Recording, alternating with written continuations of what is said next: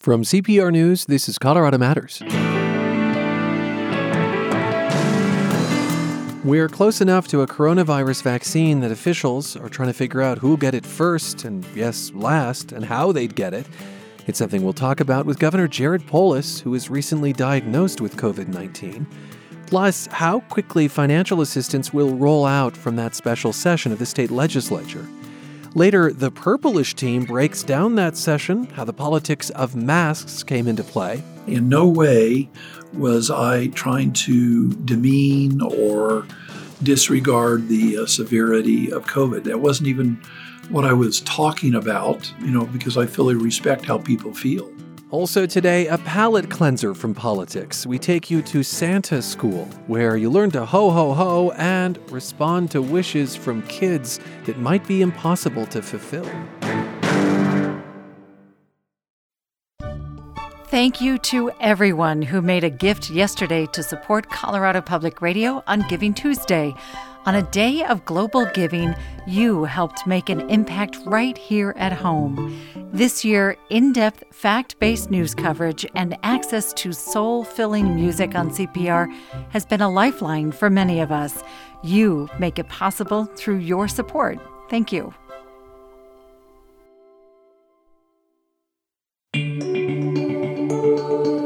This is Colorado Matters from CPR News. I'm Ryan Warner. Hospitalizations for COVID-19 have been steadily climbing in Colorado to their highest numbers of the pandemic. Deaths from the virus are averaging more than 200 a week here for the first time since April. Meanwhile, lawmakers met this week in special session to help Coloradans who need financial life support. These are topics we'll broach with Colorado's Governor Jared Polis. We'll also talk about how vaccines will roll out in the state. Governor, welcome back.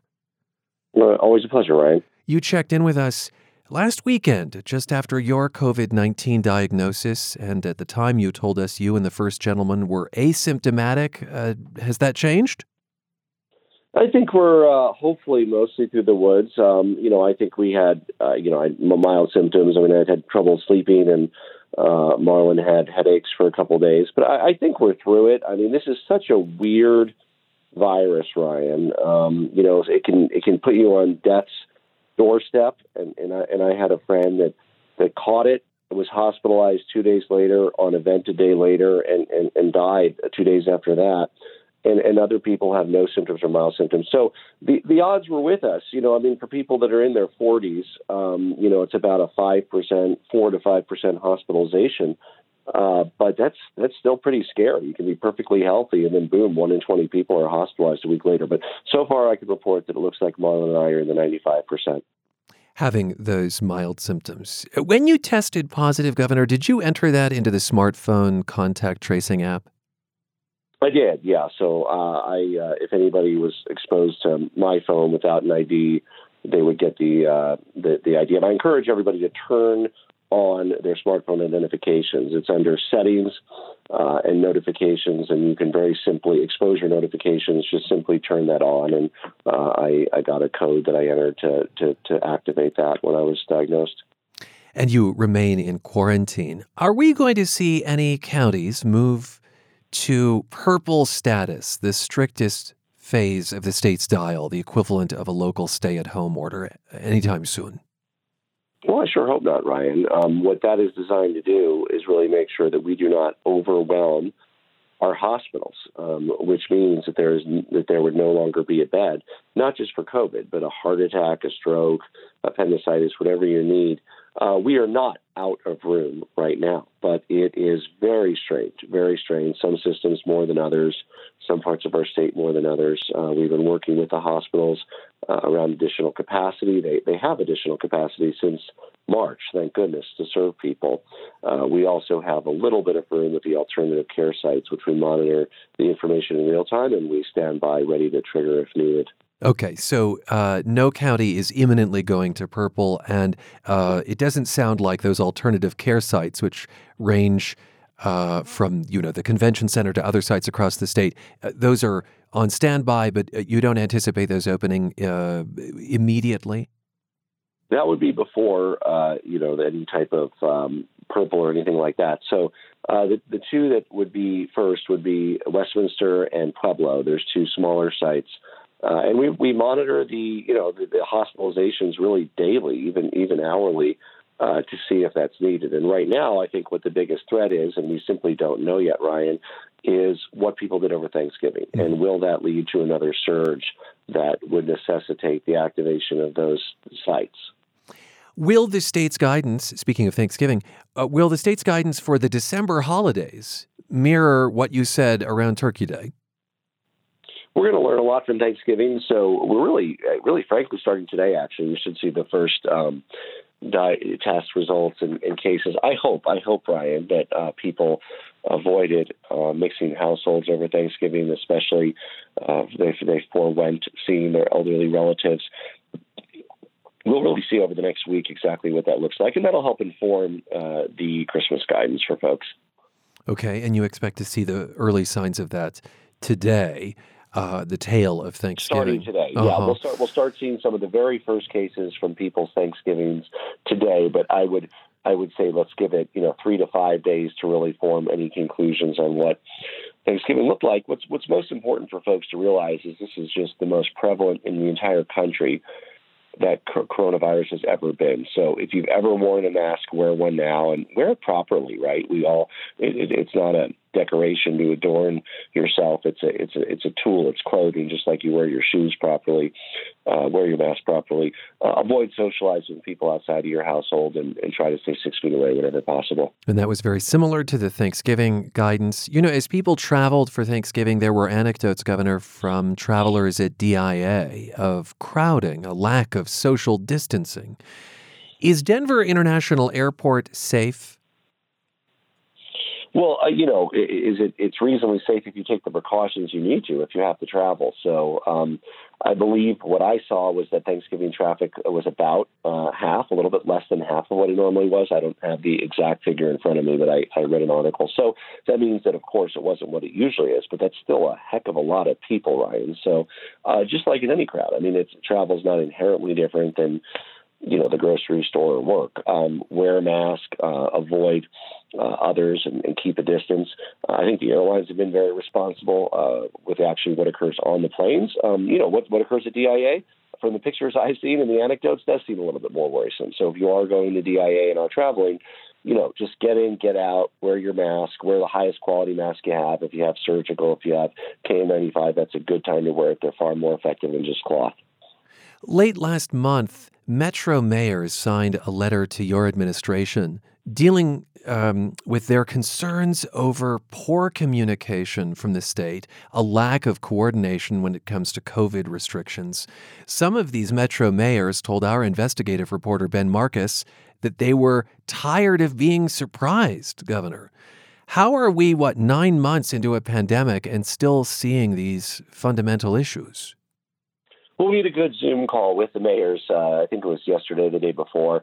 I'm tired of being surprised, too. I'm sure you are as well, Ryan. None of us want to be surprised by cases going up. But the truth is, we are going to look at the actual data in real time. And that sometimes means adjusting course. Not fun for us. I'm sure it's not fun for mayors. It's not fun for residents.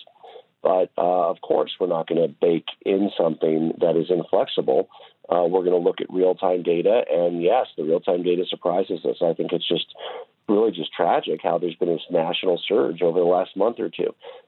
We were able to successfully tamper down the small summer surge. It was in July. We had a very good August and September, low rates. But then, boom, nationally and particularly in the middle of our country, in the upper Midwest, and we're on the periphery of that, enormous spikes in cases just over the last month and a half.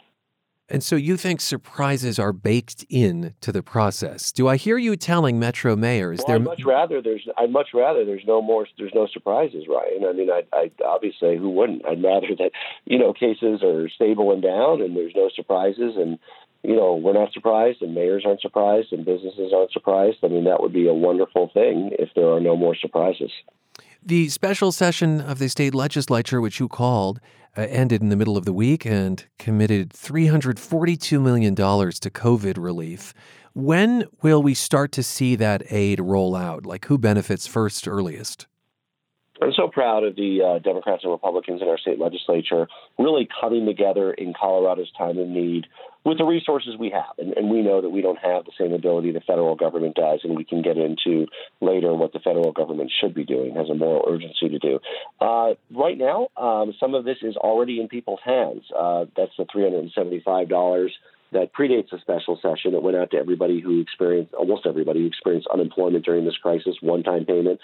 People didn't have to do anything. A lot of your listeners should have it in their accounts already. If they haven't, it should be there in the next few days if they're among the over 400,000 people who are eligible.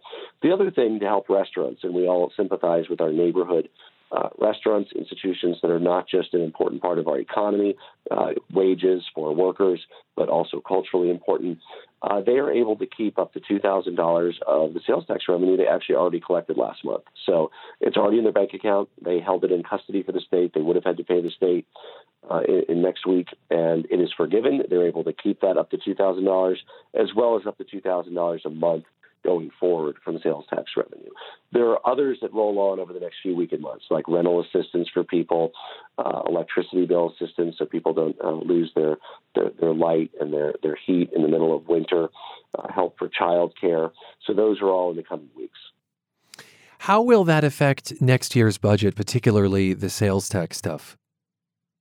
These are all budgeted for as one-time expenditures, which they are. We identified them as necessary items for stimulus in an approximately $1.2 billion stimulus package that we presented in our budget. Now, this is about $340 million. I think on the bulk of the stimulus, rightly so, the Joint Budget Committee of the legislature would like to see subsequent forecasts to make sure that additional one-time stimulus money is there, and then figure out the best way to allocate that. But I also want to point out that this, whatever the state can do, doesn't go nearly far enough to help our small businesses. It's not as big or even close to as big as PPP, as the direct payments people got, as unemployment insurance, all these things that we really rely on Democrats and Republicans in Washington to get together and do. That sounds like a call to action, Governor Polis, to Congress. Oh, it's urgent. I've just been so pleased that hopefully in the last few days there's been a little movement, but they need to get it done. I hope that Republicans and Democrats in Congress look to Colorado as a model, to our legislature as a model. Did everybody get exactly what they wanted? Of course not, but fundamentally Democrats and Republicans worked together, got $340 million out the door. Look, unemployment expires for a lot of people. It has expired for some. It expires for some in 3 weeks. So we need the federal government to continue that. We need some help for the businesses that are affected, whether it's another paycheck protection program or whether it's directed help for the businesses that are most impacted. We in Colorado have provided this bridge, thanks to the good graces of the legislature, help for restaurants, bars, individuals, renters. But it is simply a bridge, and we need the federal government to come through to help reduce the severity and duration of the recession. I want to talk about the rollout of a COVID-19 vaccine, or several, because, of course, we know that there are several in the works. Lots of questions from our audience about this, Governor. Based on a plan Colorado submitted to the CDC, healthcare workers, first responders, nursing home residents will be first in line. Do you envision having a vaccine czar who would oversee the rollout? Well, first of all, thank goodness for the triumph of modern science, Ryan. We are only hopefully a week away from the first highly effective vaccine arriving in our state. And I would encourage anybody just to look at the data on the efficacy of this vaccine. 90%, 94%, there's two of them. And there's additional evidence. This is not enough to be conclusive yet, that even those who contract it get mild cases if you've been vaccinated. And that's nothing unusual. That happens with the flu vaccine, too. So very effective. It will end the pandemic. Coming next week, we're excited. Double down, wear masks, avoid others. We're almost there, Ryan. We're almost there. And yes, those very first doses will be available for the people who work in COVID wards and are exposed to people every day. And then, of course, our most vulnerable population. Within a week, is that the which vaccine is that? Is that the Pfizer, Moderna? What is it? The Pfizer is the first one that we expect, followed within a few weeks by the Moderna vaccine. And these are both 2-dose vaccines. There might be some protection conferred with the first dose, but that is not documented. And this is very important that people know. It's not like they can get the shot and then go out. You get one shot, 30 days later you get another, and then 2 weeks later you are fully or 94% immune. So that is about 45 days from the first shot. It's possible there is some immunity that occurs earlier. You asked about a sort of a czar. We are involving the National Guard command structure. We're involving our emergency command center, regional representatives, Rick Pelosi from the governor's office. So we have a emergency sort of team that is overseeing this to make sure that it's in people's arms as quickly as possible and done in a safe way. I'd like to quote from Dr. Brittany Monet-James of the Institute for Anti-Racism in Medicine and the University of Illinois College of Medicine. She wrote on Twitter, "Many Black people will refuse to take this COVID vaccine because most of us don't trust that white people or the government mean us any good." She says vaccine messaging has to come from other Black people and not just doctors, but church leaders, for example. In September, you let the COVID-19 Health Equity Response Team sunset. Will that hurt vaccine rollout in communities of color? I agree with that doctor. I haven't read her words, but absolutely, we are engaging community leaders in communities of color to model and talk about the need for the vaccination. So we fully expect that will involve faith leaders, community leaders, elected leaders, and others. Really, and I hope that her prediction is wrong when she says sort of flat out that Black people won't get it. Maybe there are many that are eager to get it, of course, as well. But I think modeling the behavior from within the community, having role models that show that, yes, this is science, folks. This is not white man science or rich man science. It is science, the integrity of the scientific process that Pfizer and Moderna have followed, tens of thousands of people who tested it, including people of color, people of different ages, all demonstrating that this will save lives and end the pandemic. Was it a mistake to sunset that Health Equity Response Team? Well, they issued their recommendations to us, which we have worked on implementing, and we have some that we've implemented and others that we're in the process of implementing. With regard to the vaccine, the important thing is having those trusted community voices in each community. And by the way, it's not just it's communities of color, but also in rural communities and communities that might have different political persuasions. Very important for role models to step up and show the importance of ending the pandemic by getting inoculated. I'd like to focus on vaccinating people who are incarcerated. Katie Blakey has this question. You've said that incarcerated people will be last to get the COVID vaccine. You later clarified that vulnerable people who are incarcerated will get vaccinated at the same time as other vulnerable people. Since people in prisons, vulnerable or not, cannot physically distance and don't have the same access to hygiene practices that non-incarcerated people do, shouldn't they all be early to get vaccinated, at risk or not? Especially considering most of Colorado's largest outbreaks have been at prisons? Thanks. How do you respond and really help us understand your position here? Yeah, well, of course, we respect the dignity of every human life, and really, I think where it becomes difficult is government shouldn't be making these normative judgments, which we're avoiding making generally by focusing on the most vulnerable. So, as I've said, nobody will be denied a vaccination simply because they are in prison or incarcerated. And so, too, nobody will be given one preferentially because they're incarcerated. It'll be done based on who is at risk, the elderly at risk, people with pre-existing conditions, whether they're in nursing homes, whether they're living in their own home, whether they're incarcerated.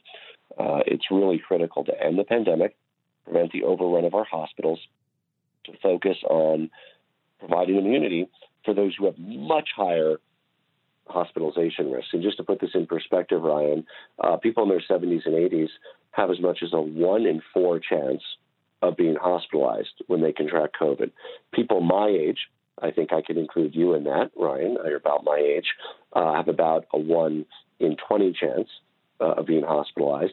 People in their 20s have as little as a 1 in 100 chance of being hospitalized. And then, of course, kids, even less than that. So if we're focused on not overwhelming our hospitals, we really need to focus on who would most likely not only need to be hospitalized, but frankly, who could also be at risk of a greater risk of death. But we know that virus. Cases have been rampant in Colorado's prisons. We know that social distancing, as Katie Blakey has reflected there, is difficult. And it seemed that you were contradicting some of your own administration's guidance when you said that there's no way that prisoners are going to get this before members of a vulnerable population.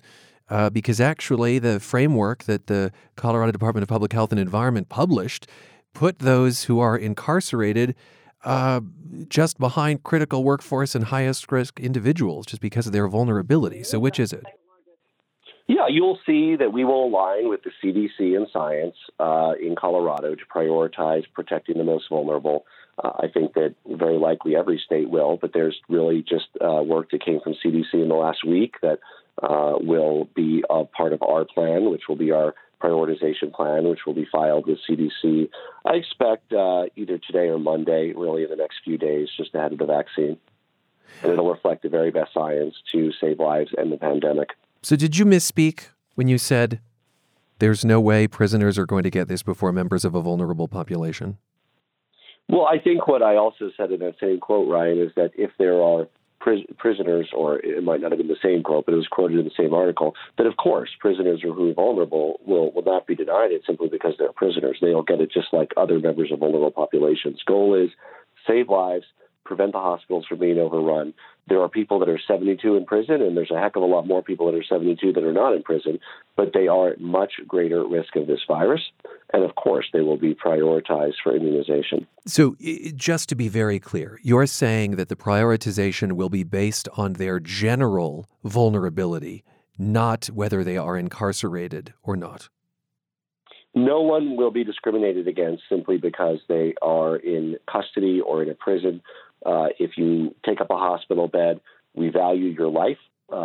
Really, frankly, the life of every Coloradan is our concern in making sure that we adhere to the CDC guidance, the science-based guidance, and prioritize those who are most vulnerable for immediate protection. Do you agree that those who cannot physically distance in a prison setting are necessarily more vulnerable? That's really one question that a lot of our listeners through Twitter were curious to have you reflect on. Well, it's wherever you live. If you are 25 years old, you have a roughly 1 in 100 chance of being hospitalized. If you're 72 years old, you have a 1 in 4 chance of being hospitalized. Now, you can also factor in pre-existing conditions of people of different ages. But what people sometimes don't recognize, Ryan, is age itself, even without any pre-existing condition, has a totally different trajectory on this virus. That's why my parents, who are 76, have been staying at home. The only time my mom has gone out is to the dentist for work she needed to do. We haven't even been able to see them in 9 months because we didn't want to put them at risk, because they, take 2 people, 1 in 4 chance of hospitalization. That means there's a 50-50 chance if my parents get it, one of them is going to wind up in the hospital. And so very different risk criteria for people in their 20s and 30s, 40s and 50s, where, as I said, it's about 5% or 1 in 20. And then, of course, people in their 70s and 80s. All right, Governor, thanks so much. That's all the time we have. I appreciate your time and continued good health in light of the diagnosis for you and the First Gentleman and your family. Thank you for all of the kind thoughts that have come in on social media and email wishing us a speedy recovery. And I want to wish everybody in Colorado who has COVID a speedy recovery, and who has a loved one who has struggling with COVID a speedy recovery. This is CPR News. Sign up for The Lookout from CPR News, a daily dose of news from our newsroom into your inbox. It's a newsletter full of what every Coloradan needs to know to start the day. Issues and reporting from and about every corner of Colorado. Top stories, important conversations, and reports from our reporters, as well as other trusted sources. Plus, plenty of reminders of what makes Colorado colorful. Get The Lookout in your email inbox every weekday. Sign up at CPR.org. It's Colorado Matters from CPR News. I'm Ryan Warner. Just before the break, we heard from Governor Polis about this special session and what's left to do. Now, perspective from CPR's politics podcast, Purplish. Here are public affairs reporters Benta Birkeland and Andrew Kenny. So what was even more controversial, interestingly enough, than any individual policy was probably the way that the lawmakers were actually behaving and the questions of public health measures, stuff like mask wearing, testing. And we saw a little bit of a divide over that and some real drama inside the building. I mean, that's absolutely right. There was broad bipartisan support for these funding measures, but I think these sharp divisions over COVID-19 safety precautions, we're vastly, this vast schism, and I think it's representative of the country as a whole. There's deep, deep disagreements on the pandemic, how to move forward, how to keep yourself safe. And so we did see a lot of lawmakers wear masks. They're recommended, but not required for legislators on the chamber floors and in the building. And then there was also rapid COVID-19 testing that's required for staff, but not required, but recommended for lawmakers. So we only have one physician in the legislature. That's Democratic Representative Yadira Caraveo. She's a pediatrician. And she told me right after the session wrapped that she was disappointed when she saw many of her colleagues, and this happened especially in the House, not wearing masks. That even at our peak, people are still not taking it seriously and in a very, very public manner, still being partisan about something that should be scientific fact. And I'm sure that that's going to happen around the vaccines as well. And so I think we're going to be living with coronavirus for a very long time, unfortunately, because of this division. Yeah, so she was on the House floor observing this, watching as her colleagues did or didn't wear masks. And people on Twitter also got a little perspective into this conflict when one Democratic representative shared a picture of a Republican representative, Larry Liston, who was on the House floor and, as a joke, I guess, put a mask over the top of his head and it looked like a little blue bonnet. Right. And actually, I talked to him and he said, he says it was not a joke and he wasn't intending it that way at all. He said, in fact, he just couldn't speak to his colleague clearly with the mask on. Keep in mind, each desk on the House floor and in the Senate is surrounded by this clear plexiglass, and that was put in place to try to keep it safer. And he said he wasn't joking. Maybe in retrospect, if I put it in my lap, but I didn't. I put it on my head. And in no way was I trying to demean or disregard the severity of COVID. That wasn't even what I was talking about, because I fully respect how people feel. Talking to Liston, he was upset that a colleague took a picture of him and said he was mocking something and didn't come talk to him first, because there is this unwritten rule that you don't take pictures of colleagues. They're sometimes on the floor till 1 or 2 in the morning, and you could easily get a picture that makes it seem like someone's not doing their job or tired when it's really just a snapshot. Now, a lot of Democrats feel differently about Liston's behavior. This is happening in a building that is kind of obsessed with decorum. There's all kinds of rules about what you can wear, when you need to wear a coat, where you can sit, where you can be. So I think that we're seeing some real kind of societal divisions over mask wearing and basic public health protocols surface in these kind of debates and little spats between the lawmakers on the floor. And, to Representative Kathy Kipp, who was the one who posted this viral photo of Liston with the mask on his head, she said that it was almost indecent that so many Republican lawmakers were not willing to abide by the simple request to wear a mask. And Andy, adding to that point, we saw Democrats doing selfies with their masks and wearing wristbands that show they'd taken COVID tests. And, not as many Republicans did that, but I don't want to make it seem like none of the Republicans were wearing masks. A lot of them were wearing masks. A handful of them got the COVID-19 tests. But here's one little example that really stood out to me. I talked to a Democratic senator who said she was treating this session as that she would be in contact with COVID. So she's home now, and her husband moved in with his mom for 2 weeks. So she's, living alone away from her husband after this session. On the opposite end, I talked to a Republican who's not going to wear a mask, didn't wear one in the building, isn't planning to, and said that now that the treatments for COVID-19 are better, he will be okay with, and in some sense actually hopes he does get coronavirus so he can build up immunity. And of course, that would not be the advice of your mainstream doctors. The mainstream medical community is going to tell you to avoid contact with COVID try not to stick around the state capitol building for any longer than you need to and wear a mask while you're in it. But I wonder what this will look like for the next session. They have to be back in this building in just a month and they have to get along. Right. And I mean, this was basically 2.5 days. And one thing about this session, when I was walking around the building, it was still desolate because none of the lobbyists were there. As you know, Andy, that building is, hundreds of lobbyists. Yeah. These bills weren't controversial and were already kind of done ahead of time for the most part. In a session, there's hundreds of bills. I've talked to lobbyists. They're going to be in the Capitol. Depending upon if there's a huge uptick in cases, Caraveo says she does not think it's going to be safe for so many people to be in that building. We'll just see if they are going to have the 4-month session as planned. That's right. So they will be back in January, and they would be expected normally to be in session for 4 months due to the normal work of the state legislature, passing a budget, passing all these laws. But they do have the option now to potentially break that up into, come in for a week, come back later, try to get a handle on the outbreak depending on where it is. So they may have to embrace some alternative lawmaking strategies when they come back to the building next year. Yeah, that's right. The court ruled that under this extraordinary pandemic, they had the ability to not have the 120 days be consecutive. And so that was a significant decision. And also, a lot more lawmakers are working remotely, and the legislature expanded remote testimonies so people can testify on bills from their own home by logging into their computer. That wasn't the case before, but I don't think we're going to see, and I haven't heard this from anyone, that we would see a fully remote session like some other states have done. There's not the political support for that from members of either party. Yeah, it'll be something to watch. They managed to keep it together for 2.5 days, both their tempers and hopefully the coronavirus. Could be a different story when they have a lot more work to do.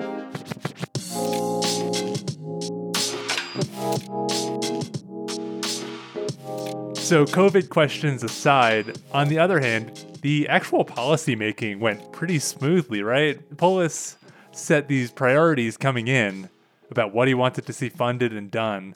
We knew pretty well what the bills were going to be a week before the special session started, and for the most part, lawmakers in both parties rolled along with them.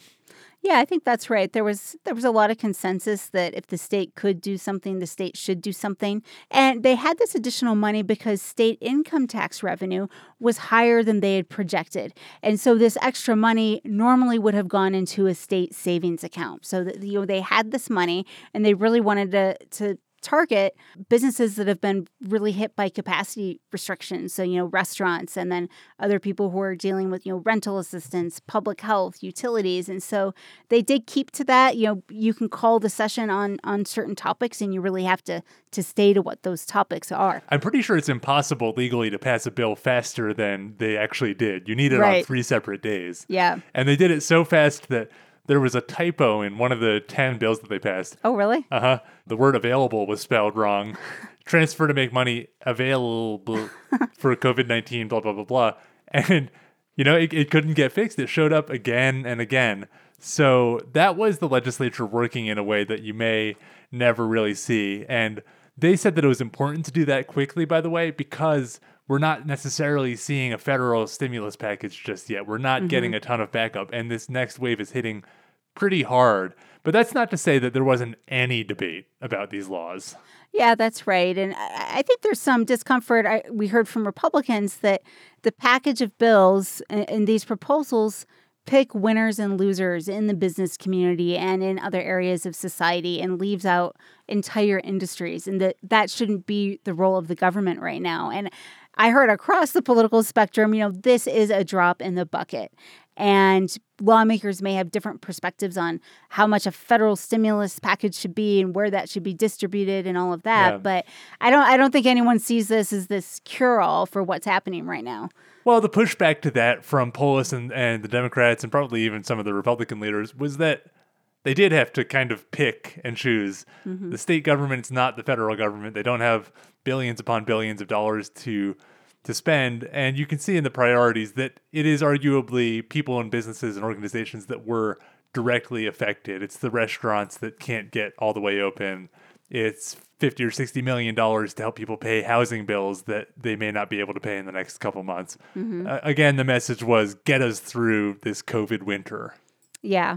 I think, one thing, speaking of the governor, we continue to hear Republicans say that, they're concerned about his use of executive power over this many months. We've seen in this declared state of emergency, he has the ability to do a lot of things he can't do when we're not in this declared state of emergency. And so I don't see that changing, but those kind of powers just keep getting extended. And some Republicans are wondering how long that'll be the case. Yeah, that was one of the subjects that Republicans like Senate Minority Leader Chris Holbert did raise, was trying to get some traction on the idea that they want to rein in Polis. But it's been kind of a careful dance that they're doing, because at least, in the Senate, the more moderate Republicans don't want to go totally to war with Polis. Mm-hmm. On the other hand, there was some moments of fairly loaded rhetoric that we heard, especially in the House. One that comes to mind that I watched live over YouTube, was the question of whether funding should go to counties that are not obeying the public health orders. This is one of the most interesting questions to come up. Yeah, I think that was fascinating that, Democrats added this amendment to say if money is flowing through counties to help businesses, counties have to try to be implementing public health safeguards. And this was part of the small business grant bill that's going to send tens of millions of dollars out to restaurants and others. That was probably one of the most heated policy questions of this entire thing. And it led to this moment where Representative Dave Williams, he's a Republican out of Colorado Springs, where he stood up at the dais and said essentially that people should disobey the government. I think we've come to a point where we are beginning to see the bubbling of soft tyranny. And this bill, I am afraid, will encourage that. The tyranny part of it. And so, yeah, I do believe that there should be more counties and more municipalities and more businesses that do engage in civil disobedience and do tell the governor, do tell CDPHE and the other experts that, this isn't working for me. I'm going to continue to serve the customers in the way that they should be served, because it's their livelihood that's on the line here. I think you have perspectives like Williams, and then other people are pushing Polis to issue a statewide stay-at-home order, which he's reluctant to do. So, Polis has been, I think we've heard from him, trying to support businesses, trying to keep the state, keep things contained, but not going too far. And so he's getting criticism and I think support from all sides too. I mean, I've heard both. I have heard Republicans say they were glad he called this special session and include the legislature, and other Republicans have said they're glad he hasn't issued another stay-at-home order. So there's just so many things to balance at this moment in time. Yeah, so speaking of balancing, what ultimately happened with that question of whether to send money to the rebellious counties was that they found something of a compromise, or they kind of softened this policy where they weren't going to send the money. And they said that they would send the money to individual cities, and they would even allow the money to go to businesses if they were just kind of near the city, even if the county itself is disobeying the public health orders. So that's a way of saying that if you're in Greeley or near Greeley, you can get the money because Greeley's in line with public health orders, even though the county of Weld is not. So probably most businesses in Weld County would qualify for this. Exactly. There's not going to be that many in unincorporated Weld County, a mile away from Greeley.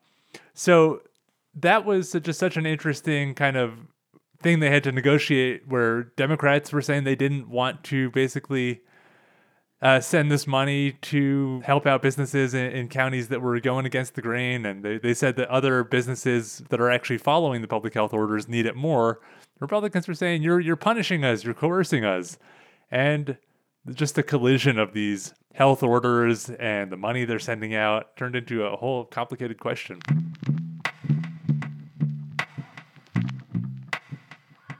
CPR's Andrew Kenney and Bente Birkeland with an excerpt of Purplish, the politics podcast from CPR, downloaded from Apple, Stitcher, or wherever you get your podcasts.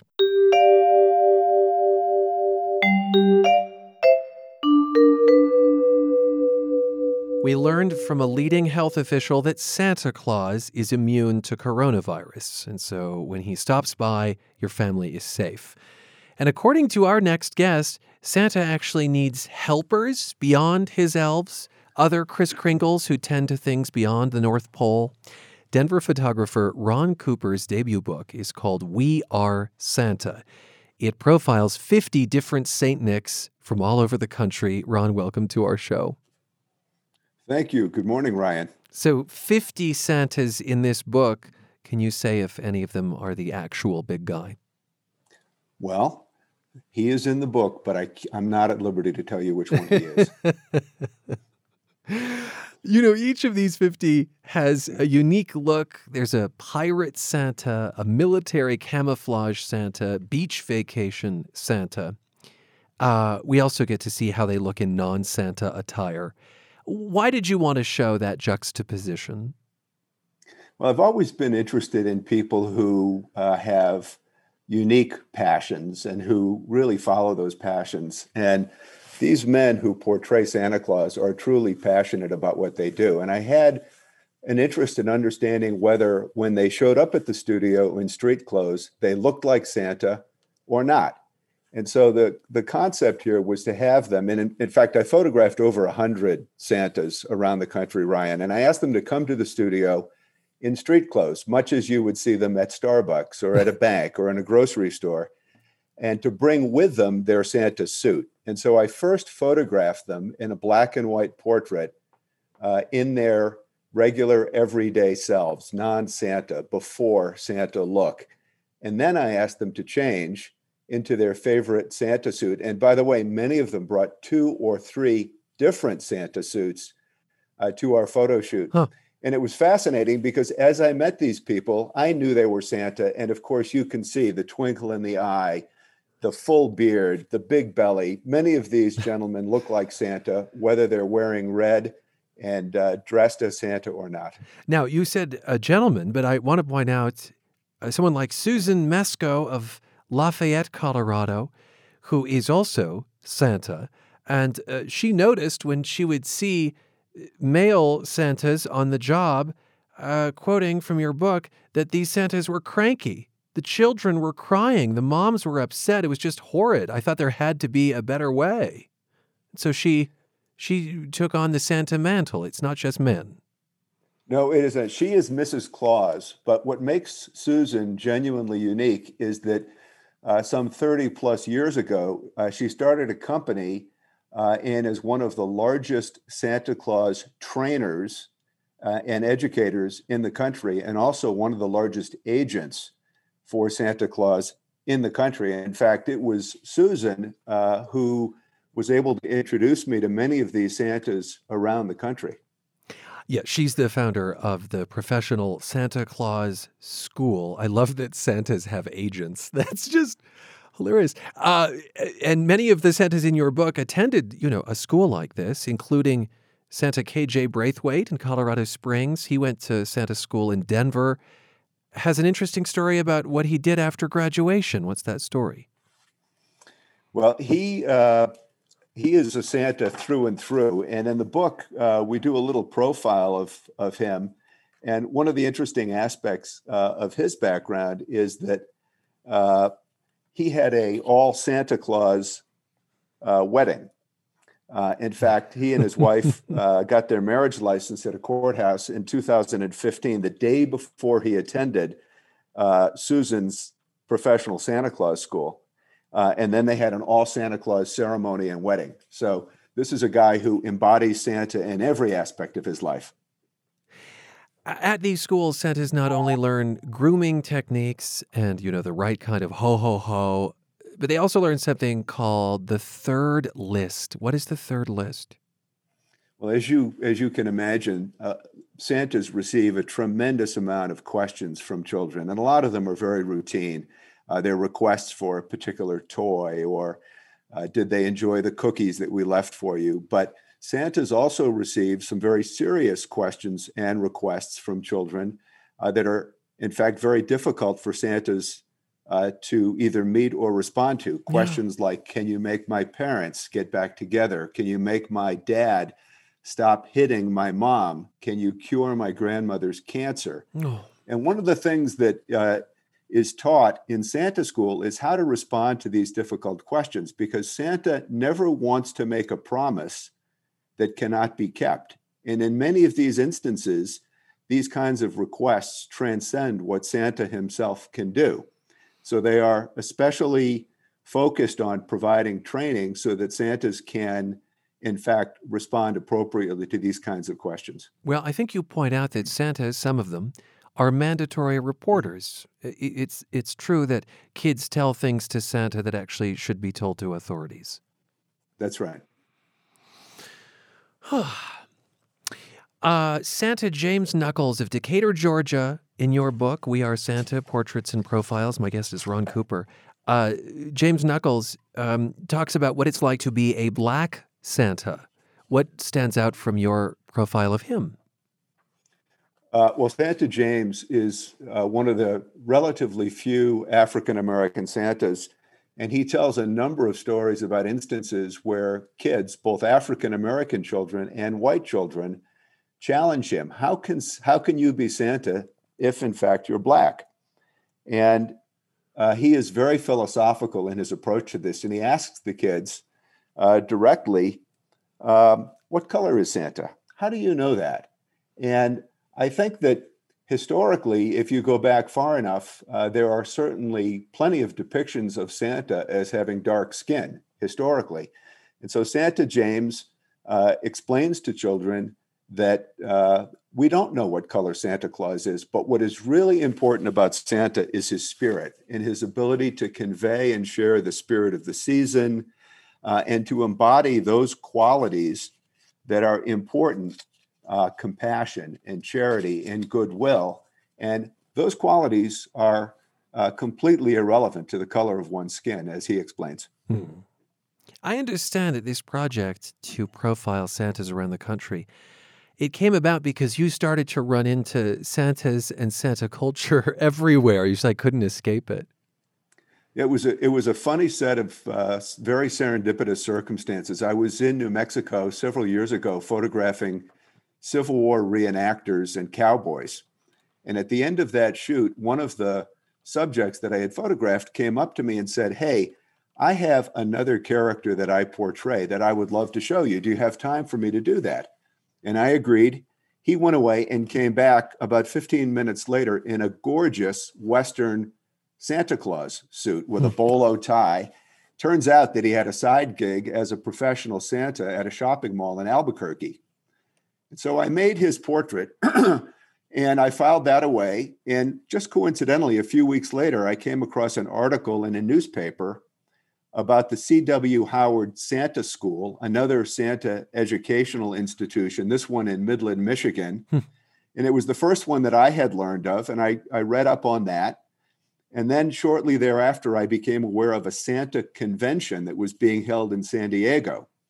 And I thought, wow, this is certainly coincidental. All of this Santa Claus information coming at me. And then, again, in a stroke of coincidence, I learned that Susan Mesko, right here in Colorado, was one of the top Santa Claus trainers. Educators, right? Educators, exactly. And so I called her, and she was gracious enough to get together with me, and she explained to me a little bit about the history of Santa Claus in the United States and the work that she did. And it was at that time that I thought, wow, I'd like to meet some of these gentlemen and make their portraits. And that's what led to this project. And in just the last minute or so, did documenting these Santas around the country change your relationship to Santa Claus? Did it make you more of a believer in the magic? It makes me a believer in the commitment they have to representing and embodying the character of Santa. Many of these gentlemen are very dedicated to the spirit of the season. They are in this business of being Santa Claus for the right reasons. They love the children that they have a chance to meet with. They want to have a positive influence on them. They want to carry forward the history and the traditions of Santa Claus. They want to communicate goodwill and holiday spirit. And so meeting them and having a chance to photograph them was really quite inspiring. It's really a beautiful book, We Are Santa, Portraits and Profiles. Ron Cooper, thanks so much for talking with us. Happy holidays, Merry Christmas to you. Thank you. It was my pleasure, Ryan. Photographer Ron Cooper lives in Denver. Indeed, his new book is We Are Santa. Proceeds benefit Children's Hospital Colorado.